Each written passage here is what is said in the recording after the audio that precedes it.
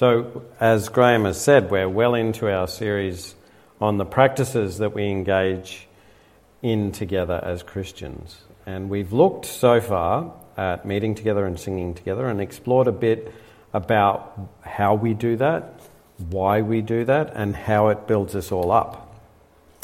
And today we're looking at eating together. For a more typical church, this practice would not be anywhere near as high as on the list as it is for Renew. One of our distinctives is that we have made eating together a very regular practice, perhaps even a fine art. I don't need to persuade you as to its benefits. I'm sure you're all aware of that. But we can explore why it's such a potent practice for Christians, and perhaps look at some of the ways that we can make it even more our own and even more powerful as a way of sharing the grace of God. But first, let's read the passage that I've chosen as the primary passage for today. It's a bit of a strange one. Matthew chapter 22, verses 1 to 14. Jesus also told them other parables. He said, "The kingdom of heaven can be illustrated by the story of a king who prepared a great wedding feast for his son. When the banquet was ready, he sent his servants to notify those who were invited. But they all refused to come. So he sent other servants to tell them, 'The feast has been prepared. The bulls and fattened cattle have been killed, and everything is ready. Come to the banquet.' But the guests he had invited ignored them and went their own way, one to his farm, another to his business. Others seized the messengers and insulted them and killed them. The king was furious, and he sent out his army to destroy the murderers and burn their town. And he said to his servants, 'The wedding feast is ready, and the guests I invited aren't worthy of honour,' not to mention that they're all dead. 'Now go out to the street corners and invite everyone you see.' So the servants brought in everyone they could find, good and bad alike, and the banquet hall was filled with guests. But when the king came in to meet the guests, he noticed a man who wasn't wearing the proper clothes for the wedding. 'Friend,' he asked, 'how is it that you are here without wedding clothes?' But the man had no reply. Then the king said to his aides, 'Bind his hands and his feet and throw him into the outer darkness, where there will be weeping and gnashing of teeth.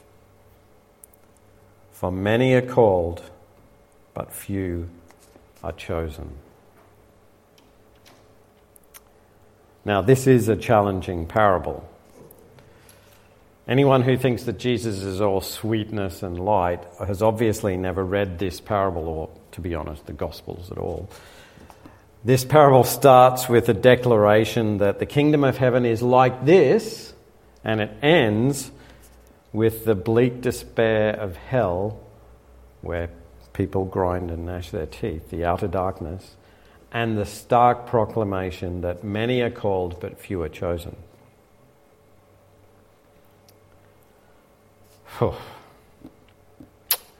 It's no coincidence, though, that there is a feast at the centre of this story, and as the story makes clear, feasts cannot be dismissed as inconsequential, whether you feel entitled to them or have them unexpectedly foisted on you. In the story, the feast is clearly a great symbol and practice of unity. And when such unity is rejected, there are costs. Even today, we can understand the social costs of despoiling a wedding party. It actually was the theme of an episode of She-Hulk a couple of weeks ago. Just so that you know that it's part of the common popular culture. At the very least, you are most likely to permanently lose friends over such an action, if not worse. So how did feasts come to have this key place in society? How did sharing food together come to be so central? More central than dance or debate, more unifying than trade or travel. To understand that, we must look to the core building blocks of eating together, of feasts. Food and those who eat it. And to understand those things, we must travel back, far back to the beginning of time. So let's go back there. And what we'll find is that food is a gift from God. In the very beginning, he gave food to humanity. In the first chapter of Genesis, God said, "Look, I've given you every seed-bearing plant throughout the earth and all the fruit trees for your food." And then later, 9 chapters later in Genesis, several thousand years later in history, after the flood, God extended the range of things that human beings could eat when he told Noah, "All the animals of the earth, all the birds of the sky, all the small animals that scurry along the ground, and all the fish of the sea will look on you with fear and terror. I have placed them in your power. I have given them to you for food, just as I have given you grain and vegetables." So it's okay to eat meat, according to God. In the Judeo-Christian worldview, food is, and always has been, a generous gift from God. We sort of take that for granted, but this is in great contrast to all other worldviews. In many traditional religions, food is central to human existence, certainly, but not because of our consumption of it, but because it is the role of human beings to produce food for the gods. It is human toil that produces food, and the primary recipients of that food that comes from our toil is not us, we don't benefit from it, but the hungry gods. And this was explicitly taught in ancient Mesopotamian myths, and it's implicit in almost all world religions. You're reminded of this constantly in Asian societies with their ubiquitous shrines constantly restocked with fresh food. This one is just outside a little abandoned village in Lamma Island in Hong Kong. And you can see the fresh food that I've, through my clever photo editing skills, have highlighted.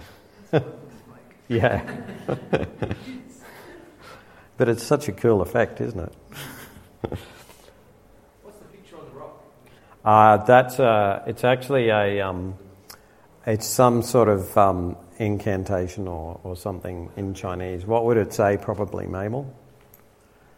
Probably something about some god or something like that. Good luck or, yeah.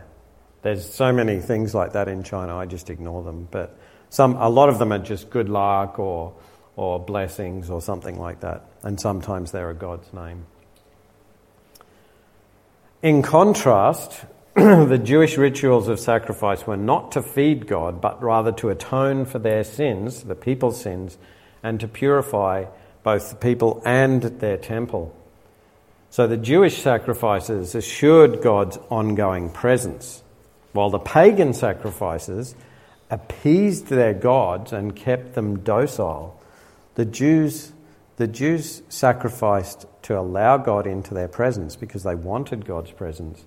The pagans sacrificed to sort of keep the gods away, to keep them calm and not bothering them. Even in our modern mythology, the theory of evolution, food represents something radically different. In the theory of evolution, food is the domain of the brutal, fatal competition between individuals, like these little birds, which leads to the survival of only the fittest. Food is not a gift from a generous God, but a hard-won necessity that demonstrates my superiority to those less fit than me. So what do these different views of food do to those of us, in other words, all humans, who eat it? For those who hold to an evolutionary view, it's clear that extravagant diners are extravagant winners. If we share food, it's most likely an indication that those we share with belong to our biological family. We're just carrying our genes into the future. Of course, since we humans are rational creatures and not merely animals, we can use generosity to demonstrate our superiority. So for an evolutionist, there is absolutely no opportunity for humble gratitude at the meal table. Either we take it all ourselves because we're the winner and we deserve it, we're the fittest, although not for long if we eat like that, or we share it as a grandiose demonstration of how fantastic we are. For those holding to traditional religions, diners have succeeded so greatly in their labours that they can eat from what's left over from the gods. So sharing food is for them yet again an indication of wealth or perhaps wisdom or great industry. And the sharer is right to be proud. In fact, partaking in another's generosity in this sort of culture is likely to make you obligated to the person that you receive generosity from. And so they can build their power base even further by sharing their food. What about for Christians? For Jews and Christians, though, food is a gift. And so the appropriate response is gratitude. And so sharing food with others is a natural outpouring of generosity from a grateful heart. We give as we have received. We share what we have had shared with us. And there's no way that we can build obligations or be proud. This is quite an old picture of a soup kitchen, so they've been around for a long time. And this, of course, is why we say grace before we eat. And this is a wonderful visual representation of what we're doing when we say grace. We remind ourselves that the food we eat is not something that we can take credit for, even if we've grown it ourselves, and in my childhood that was often actually true. In my family we had grown the food and we might have known the name of that animal that was now on our plates. I think that's a slightly humorous detail, so that's why I threw it in there. Sorry? Chooks didn't have names. No, the chooks didn't have names, but we might say, is this Bessie or May or something like that. Yeah. Bessie, didn't it? And we'd have debates over it sometimes if we, no, she was tougher than this. So, or we might have prepared the food ourselves, which is still quite common in Australia, but much less so in the US, for example. But regardless of how the food got on the table, the source of the food was always and is always God. And it's important to remind ourselves to be grateful for that. Now, when I was a child, we had two versions of grace, the prayer that we say before our meal, in our house. And at every meal, one or another of these would be said, depending on whose turn it was to say grace. And we always sat in the same place, and grace rotated around the table counterclockwise. So everyone had a turn, clockwise. Everyone had a turn once every 2 days because there were 6 of us. And we ate 3 meals a day. So when it was my parents' turn, they would say, for what we are about to receive, may the Lord make us truly grateful. Amen. And when it was our turn as kids, we would say, Thank you, God, for happy hearts, rain and sunny weather. Thank you, God, for this good food and that we are together. Amen. I really like this prayer. It's a childlike prayer, but it's simple gratitude and the list of all the things that it's grateful for are just so wise, so spot on. So, what forms of grace have you used? Neil will pass the mic around so that you can share. What sort of grace did you say, or do you say now, before meals? Is the battery flat?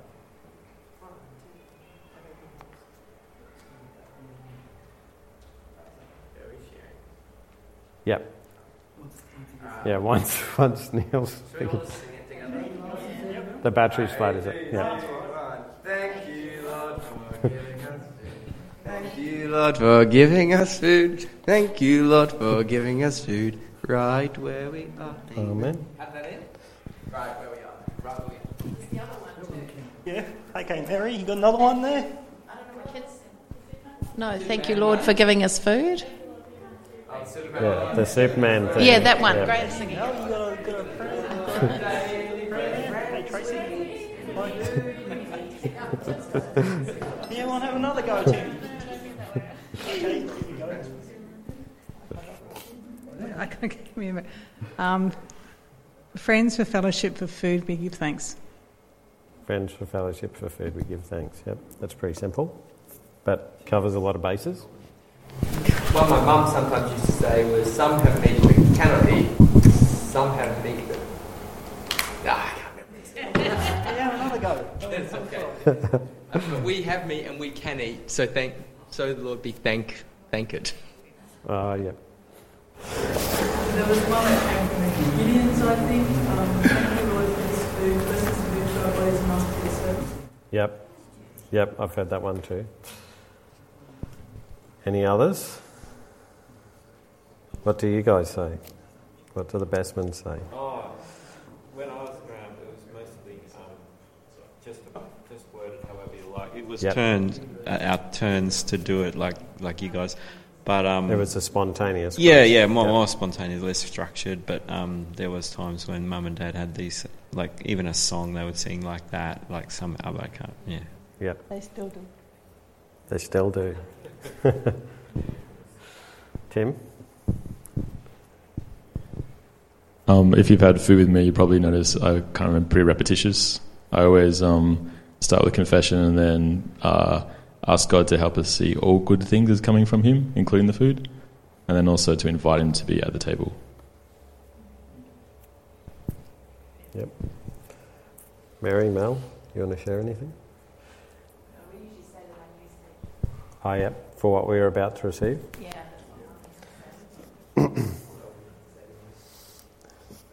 Any other?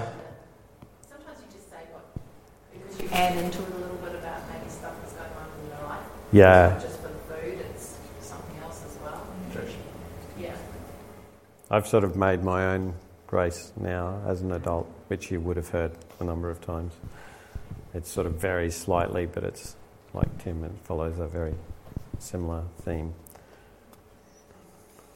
Any other insights? No? Cool. So I think when I looked this up, Wikipedia actually had a page on grace, and it had it didn't have "Thank you God for happy hearts," but it had the "for what we're about to receive," and it said that was from the Anglican Church, but it seems like a lot of Methodists said it as well. So yeah. So that grace probably came with them. Now, Jesus was, of course, aware of the gracious nature of food, and he exhibited that grace in the way that he shared his presence with others at feasts. So when he was alive, he would go to people's feasts. And he even made a point of that in his ministry. We read in Luke about Zacchaeus. When Jesus came by, he looked up at Zacchaeus and called him by name. "Zacchaeus," he said, "quick, come down. I must be a guest in your home today." Zacchaeus quickly climbed down and took Jesus to his house in great excitement and joy. But the people were displeased. He's gone to be the guest of a notorious sinner, they grumbled. So Jesus recognized that by coming into fellowship with others, he was actually lifting them up. It's ironic that he says, "Come down so that I can lift you up." The Jews were accustomed to thinking that associating with dogs made you more dog-like, which was a bit different from Jesus. Jesus thought that if he associated with people, they'd be more like him. The Jews thought if they associated with people like Zacchaeus, who they thought of as a dog, that they would become more like him, more like a dog. So who's right? In a way, they're both right. What makes the difference is that Jesus is not just any Jew. He's the Son of God. He's God himself. And so, because he's God, Jesus' presence makes others holy. His presence is contagious. So, would it then be unwise for us to eat with people who are of doubtful moral character? That's right. Jesus tells us to welcome strangers and to love our enemies. And how could we do that if we became immoral by associating with them? And of course, as Steve has said, the solution is Jesus coming into our lives. And that actually happens in a way by another act of eating, one so important. We have a whole sermon in this series devoted to it, and we've just done it. So I'll only make one brief comment on this key act. In the Gospel of John, Jesus challenges his followers, saying, "Anyone who eats my flesh and drinks my blood has eternal life, and I will raise that person at the last day. For my flesh is true food, and my blood is true drink. Anyone who eats my flesh and drinks my blood remains in me, and I in him." Of course, when Jesus told his followers to eat his flesh and drink his blood, he revealed the answer to our spiritual death. Just as God gives us physical food to sustain our physical lives, he gives us spiritual food, Jesus, to sustain our spiritual lives. When we share this food, which we act out physically every time we take communion, we share in the spiritual life of Jesus. And like any food, what goes in transforms us. We become a part of God's family. When we share in the spiritual life of Jesus, we don't need to worry about being made immoral by association with others. Jesus' blood not only protects us from corruption, it also makes us contagiously holy, spreading holiness to those around us. And so we are free to do as Jesus did and go out into all the world, sharing the good news. So how can we do this? How can we eat with others? How can we share that crucial part of our lives with others, and so share some part of Jesus' love with them? The first and most obvious method is pretty straightforward. It's eating with others. We can share meals with workmates. We can have a coffee with an acquaintance. We can have lunch with a customer. If someone asks for a few dollars for a meal, buy 2 meals and join them. Invite people to your home and cook for them, as Nicole was saying before. Despite being sick this week, I have been treated to a variety of meals by my family and friends. Some of them I had to take Nurofen to get through, but the fellowship made that worthwhile. I wish I'd been healthier so that I could have enjoyed the food more, but I enjoyed the company nonetheless. Hopefully I didn't infect anyone. That's except for Tim. I got Tim. At home, how about we sit down and share a meal instead of eating separately? Join us here at church, like tonight, when we have our fellowship dinner each week. I know Tim has set aside the time this week to join us, right? Maybe. Remember that the meal at a birthday party, at a graduation celebration, at a wedding or whatever, it's not just a tiresome ritual. It's an opportunity to enjoy what that event is all about. People coming together and sharing as one. So take every opportunity that you have to share fellowship, to share Christ's love over food or drink. It's one of the joys that angels can only very rarely share. Perhaps when they visited Abraham, a couple of angels got a chance, but that seems to be about it, unfortunately for them. So we should never take it for granted. But don't overindulge. That's a problem that we have in the West.